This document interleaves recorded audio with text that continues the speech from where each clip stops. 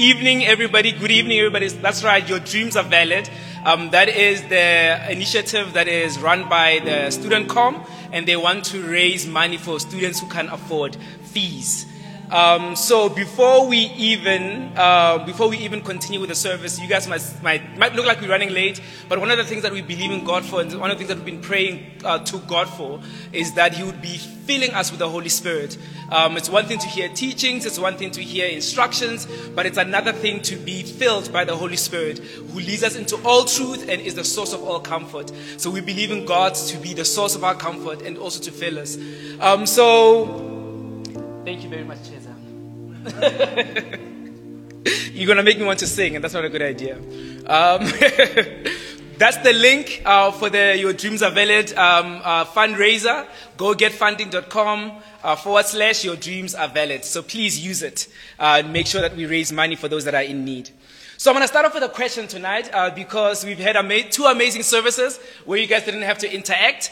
Tonight you'll have to interact. Please respond in the comment section as well. So the question is, have you ever had something urgent and that is really, really, really important happen and it needed faith?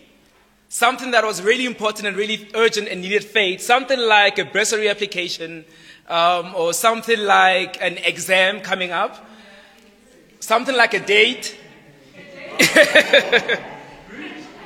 And then you only realize during the praying that this is actually unfamiliar ground. That I don't really pray like this on a day-to-day basis. I've had to up my praying for this specific special crisis. This is not my life, but I've had to kind of incorporate it into my life. And then you get convicted. And then you decide that maybe this is a change that's meant to be happening in my life going forward. And then it doesn't happen until the next crisis. I believe that one of the greatest enemies to our faith is distraction. We make the commitment, but then something else takes our attention and we get distracted. This is my journey with running as well. I wish I could hide. So please, for those of you who've come to this service before, there's a running illustration alert. There's a running illustration ahead. So people that take on the challenge in terms of different races, people that take it seriously and come out victorious, it is the people that don't show up on race day and give it their best. It is the people whose lifestyles, people whose diet, whose training, whose sleep patterns, whose mindsets revolve around the next possible victory. But some of us show up on race day just for the t-shirt. Others do it just for the cheers to share on other people. And others do it to be spectators, and others come to criticize because haters gonna hate. And others do it to participate and to win. I believe that there is a bold spiritual parallel to this picture. I'm going to read a scripture from Mark 9, which has a couple of characters that can even represent some of those different categories that I've mentioned earlier on. Mark 9, verse 14, please read it. It says, when they came to the other disciples, they saw a large crowd around them and the teachers of the law arguing with them. As soon as all the people saw Jesus, they were overwhelmed with wonder and ran to greet him. What are you arguing about? What are you arguing with them about? Jesus asked. A man in the crowd answered, Teacher, I brought my son who is possessed by a spirit that has robbed him of his speech. Whenever it seizes him, it throws him to the ground. He foams at the mouth, gnashes his teeth, and becomes rigid. I asked your disciples to drive the spirit out, but they could not. And Jesus says, you unbelieving generation, how long shall I stay with you? How long shall I put up with you? Bring the boy to me. So they brought him. When the spirit saw Jesus, it immediately threw the boy to the ground. He fell to the ground and rolled around, foaming at the mouth. Jesus asked the boy's father, how long has he been like this? From childhood, he answered. It has often thrown him into the fire or the water to kill him. But if you can do anything, take pity on us and help us. Immediately, Jesus said, if you can, if everything is possible for him who believes. Immediately the boy's father exclaimed, I do believe, help me overcome my unbelief. When Jesus saw that a crowd was running to the scene, he rebuked the impure spirit. "You deaf and mute spirit," he said, "I command you to come out of him and never enter him again." The spirit shrieked, convulsed him violently, and came out. The boy looked so much like a corpse that many said he's dead. But Jesus took him by the hand and lifted him to his feet, and he stood up. After Jesus had gone indoors, his disciples asked him privately, "Why couldn't we drive it out?" He replied, This kind can come out by prayer." And other translations say by prayer and fasting. Letaba says registering at Wits was that moment for her where she needed that extra faith. And then other people just said, "Yes, please share it, y'all." Wendy said that. So whatever it is, it required way more faith than is necessary, that you normally walk in. I love this question that the disciples asked. He said that, how come we couldn't cast it out? And he said that they asked it in private. There was nobody else to watch them, nobody else to give commentary about this question. But I said, how come we could not cast it out? My prayer tonight is that we would find ourselves in that place of honesty where we would give that honest question before God about the different things we couldn't cast out and say, "God, how come we could not cast them out?" Jesus has a response for them, and I believe that Jesus also has a response for us. The context here is that this follows the transfiguration where Peter, James, and John went up onto a mountain and saw Jesus in the fullness of his glory. They also saw Moses, Elijah, and they also saw God affirm that Jesus was the Son of God. Now the 3 disciples and Jesus came back to return to the other remaining disciples, and they found them arguing with the scribes. There's a scripture in Luke 18 verse 8, and the last part of that scripture says that when the Son of Man comes, will he find faith on earth? And that's the question. When the Son of Man comes, when Jesus comes, will he find faith in us, or will he find us arguing with people we shouldn't be having any business arguing with? The disciples have tried to expel a dangerous demon from a young boy, but have been unable despite having performed exorcisms before. I read this, and because I identify very much with the disciples, I wondered to myself, could it be that the disciples could not do what they could do before because they felt like there was something wrong with them not being able to experience what happened on the mountain of transfiguration? Could it be that they were so distracted by their jealousy? Could it be that they were so distracted by their sense of shame? Could it be that they were so distracted by their competitiveness that they found themselves not being able to do what they've been able to do before? There's a scholar by the name of Morgan, and he says that when Jesus came down, he found disputing scribes, a distracted father, a demon-possessed boy, and defeated disciples. I'd like to change it up a little bit and say that he found disputing scribes. That's what Jesus found. But he found a disappointed, devastated father. He found a demon-possessed boy, and he found defeated, distracted disciples. The most heartbreaking part of the scripture is that between the disciples' first attempt to cast out the demon to the time when Jesus comes back, is that they are found paying attention to something that had nothing to do with why they were there. They were in that scene to cast out a demon out of that boy, but they were now entangled with something that was not the reason why they were there. They were having a back and forth with the scribes. Having a back and forth that was not resulting in the boy getting well. Bringing this home and looking at our world, how many conversations are we currently engaged in? How many disputes, debate that some of us find ourselves in that are happening as people are suffering around us and the most oppressed people are dying? The Bible refers to them as the least of these. How many forums do we find ourselves in where we're trying to prove things using words, where we see in the Bible that they were filled with the Holy Spirit and they didn't just use words to prove the Word of God, they used power to prove the Word of God. My claim tonight is that one of the greatest silent killers of our faith is distraction. It slips itself into our daily lives and goes undetected because it's not that harmful. I've lost so much ground in my walk with God so many times, way more from distraction than from a head-on confrontation with the enemy. We accommodate distractions. We make room for them. We give them nice euphemisms. I got carried away. Back to the story. If I was one of the disciples, I'd probably be explaining to the scribes how we have to take certain things into consideration when it comes to situations like this. It's not that cut and dry. And besides, when a scribe, it's not like you could cast it out anyway, right? And I'm actually going through a lot currently, I'm actually I'm in a tight space in my life. Don't expect me to act like a Christian. And it's Jesus that heals, not me. If I was the scribe, I'll probably be using everything that just happened to prove how the attention that these disciples are getting they've been getting is actually due to us, not them. They're getting it illegitimately. They just failed to do something as simple as casting out a demon. But if I was the little boy, I'd have nothing to say because I'd still be dying, mute, in pain, tormented, and traumatized.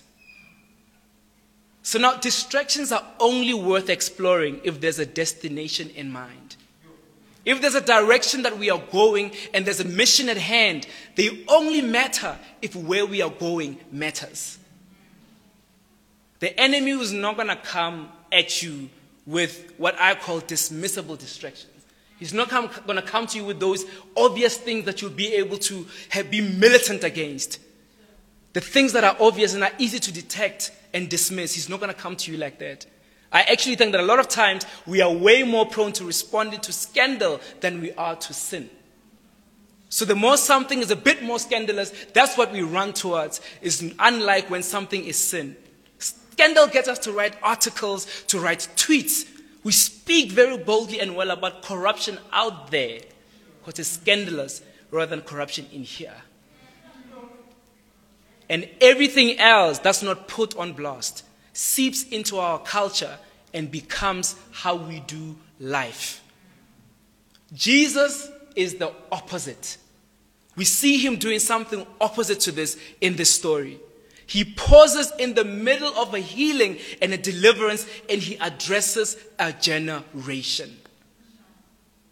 I used to read this as, when you, like Jesus, there you go again, escalating the matter. Seriously, I think you're blowing this out of proportion. When you were young and you broke a glass, and somehow your mother managed to add the fact that you failed maths to the fact that you broke a glass. Maths. And you broke a glass and you're failing maths. You're like, but the glass and maths, how do they, how would you not break glasses? What does maths have to do with me breaking glasses? I always thought this is what Jesus is doing. But it sounds to me that the culture that's synonymous with this generation has set a level of faith that is unable to care for the dying. It has set a level of faith that is able to overlook the least of this to attend to arguments and conversations that have nothing to do with desperate, urgent situations. In Luke's account of the story, he uses the words perverse and crooked generation. I was like, Jesus, that's a bit extra. Or unbelieving and crooked generations. He says this to a people that prided themselves by which God they claimed to worship, as opposed to other people. Sounds a little bit familiar, right? Their view of themselves was that they were straight. But Jesus said, you are faithless and twisted. You are faithless and crooked. You could have had your eye on the goal, but something distracted you. You could have had a pathway to follow, but something distracted you, and you are now twisted and crooked.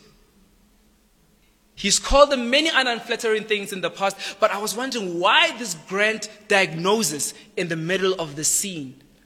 If you look at Deuteronomy 32, you'll find that he is echoing the words of Moses when he was speaking to the children of Israel in the wilderness. It said that they have acted corruptly towards him being God, and they are not his children because of their deceit. They are perverse and crooked generation.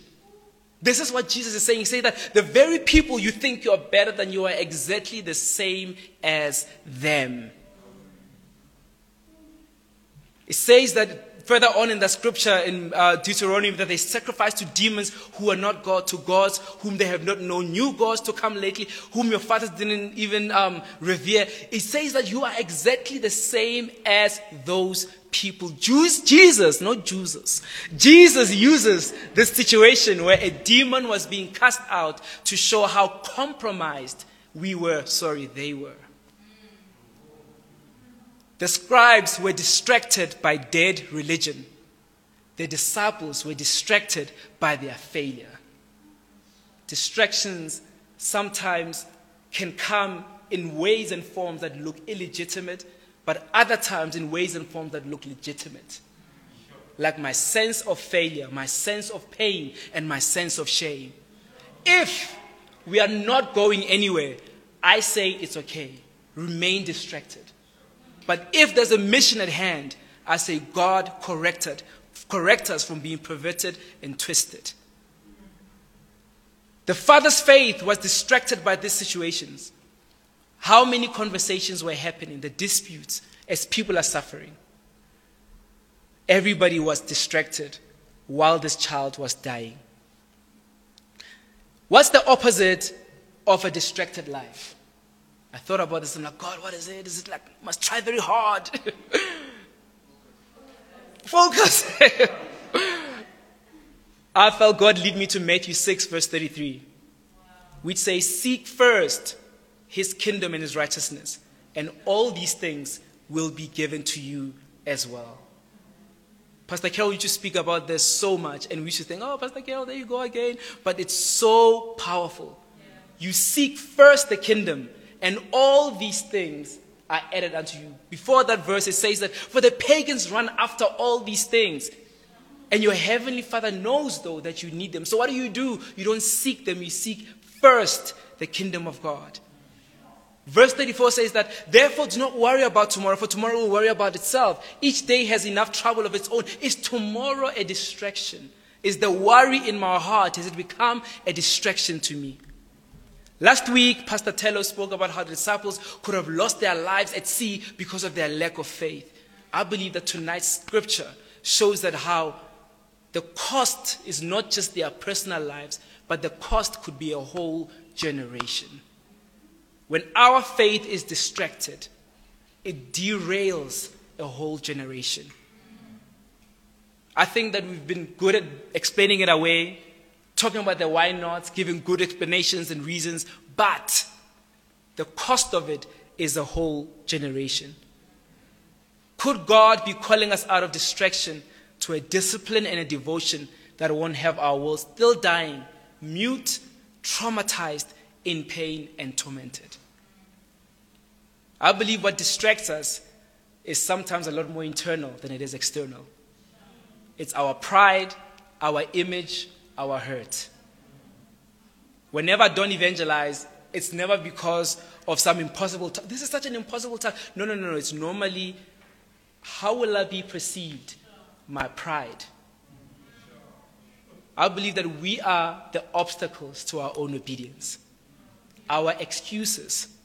I would like for us to be that generation that is not known by its excuses, but it's known by being an exception to the rule. That they could have been held down.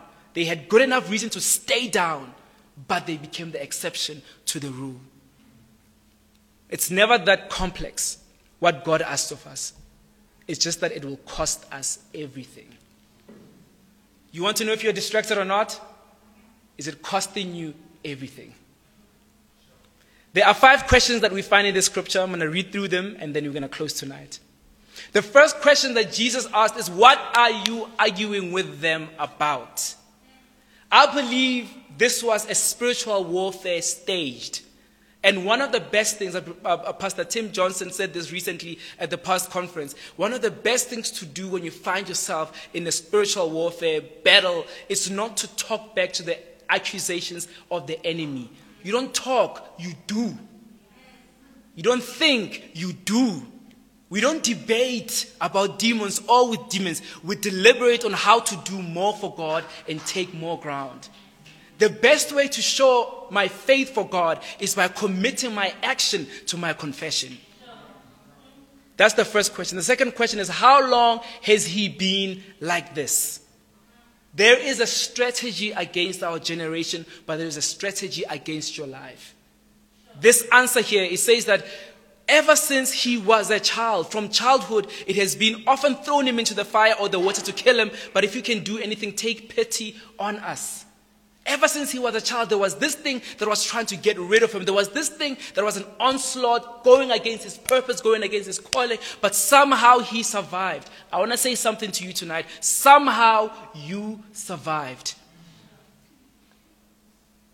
There is a strategy that the enemy has put out there against your life. It's not in the nose, but I believe the enemy comes against us in two ways. Street and strategic. I believe that he sometimes comes to us in a way that he's street. You know, street is that he'll fight you with everything. Knives, rocks, guns, everything, whatever he can get against you. So your relationships are going wrong, finances, whatever. But he does that. But he also comes against you in a strategic manner. Strategy says that I'm going to wait for you when you turn at that corner. You're not going to see me going there, but I'll be strategic in how you find me there. What strategies are out against your life, and you haven't been able to have ammunition against them because of having been distracted? The next question that Jesus asked here is, if you can, because the Father says, if you can, please cast it out. Charles Spurgeon says that help my unbelief is something a man can only say by faith. He says, I believe, but help my unbelief. While men have no faith, they are unconscious of their unbelief. But as soon as they get a little faith, then they begin to be conscious of the greatness of their unbelief. Help my unbelief says that I can see, because of the gift of faith you've given me, I can see how much unbelief is still there in my heart. And the last question is not from Jesus, but it's from the disciples, and we mentioned it a little bit earlier. Why couldn't we drive it out? God is calling us to a life of the fruit of the Spirit. Our power is meant to flow from our relationship with the Holy Spirit, not a performative action where it's staged for that moment to give a particular impression. Jesus' response is that some come out by prayer and fasting. They are an expression of our total dependence on God. When you fast, you're saying, I'm weak. Fasting is an acceptance of our weakness, saying that in my weakness, I want to lean on who God is. We live the kind of life sometimes that can progress without much faith until that faith is needed. And then it's exposed how much faith we actually don't have. I don't believe that this scripture was saying that they should have left the boy there, gone and prayed and fasted, and then come back. But the scripture is talking about how when you have a lifestyle of prayer and fasting, there are certain bondages you can break. There's a certain level of dependence in God that allows you to act as if it was Jesus acting through you. Are we so distracted from the mission that we think this is all that there is? There's a guy by the name of Wiersbe. He says that the authority that Jesus had given them was effective only if it was exercised by faith. But faith must be cultivated through spiritual discipline and devotion. As we close, I want to pray for three categories of people: the disciples, the father, and the boy. The scribes, God will handle them. I believe God's word to the disciples tonight is start again. Leave those conversations that are pulling you away from the main thing. Keep the main thing, and start again. I believe what God is saying to the Father. And the Father is that person. If you are here, if you've logged in tonight, and you have someone close to you that you feel like has been failed and hurt repeatedly, Jesus is saying to you tonight that He hears and He responds. The last category is the boy. And I believe that if you feel like you fall in that category, God longs to deliver you. It says in verse 26 that the spirit shrieked, convulsed him violently, and came out. And it says that the boy looked so much like a corpse that many said that he's dead. Sometimes we find our lives and ourselves feeling like we look like a corpse, and many say that we are dead. Because the enemy, the demons there, were trying to give the boy their final punch. But Jesus took him by the hand and lifted him to his feet, and he stood up. Tonight, God's word is longing to pull us up by the hand, lift us up to our feet, that we may be able to stand up. I'm going to pray Psalm 121 over us tonight. It says, I will lift up my eyes to the hills, from where my help comes from. My help comes from the Lord, who made heaven and earth. He will not allow your foot to be moved. He who keeps you will not slumber. And later on it says that the sun shall not strike you by day, nor the moon by night. The Lord shall preserve you from all evil. He shall preserve your soul. The Lord shall preserve your going out and your coming in from this time forth and forevermore. May we lift our eyes and keep them fixed on you, Lord God, and not be distracted, Lord Jesus. In your name I pray, Lord God. Amen. Amen. Amen.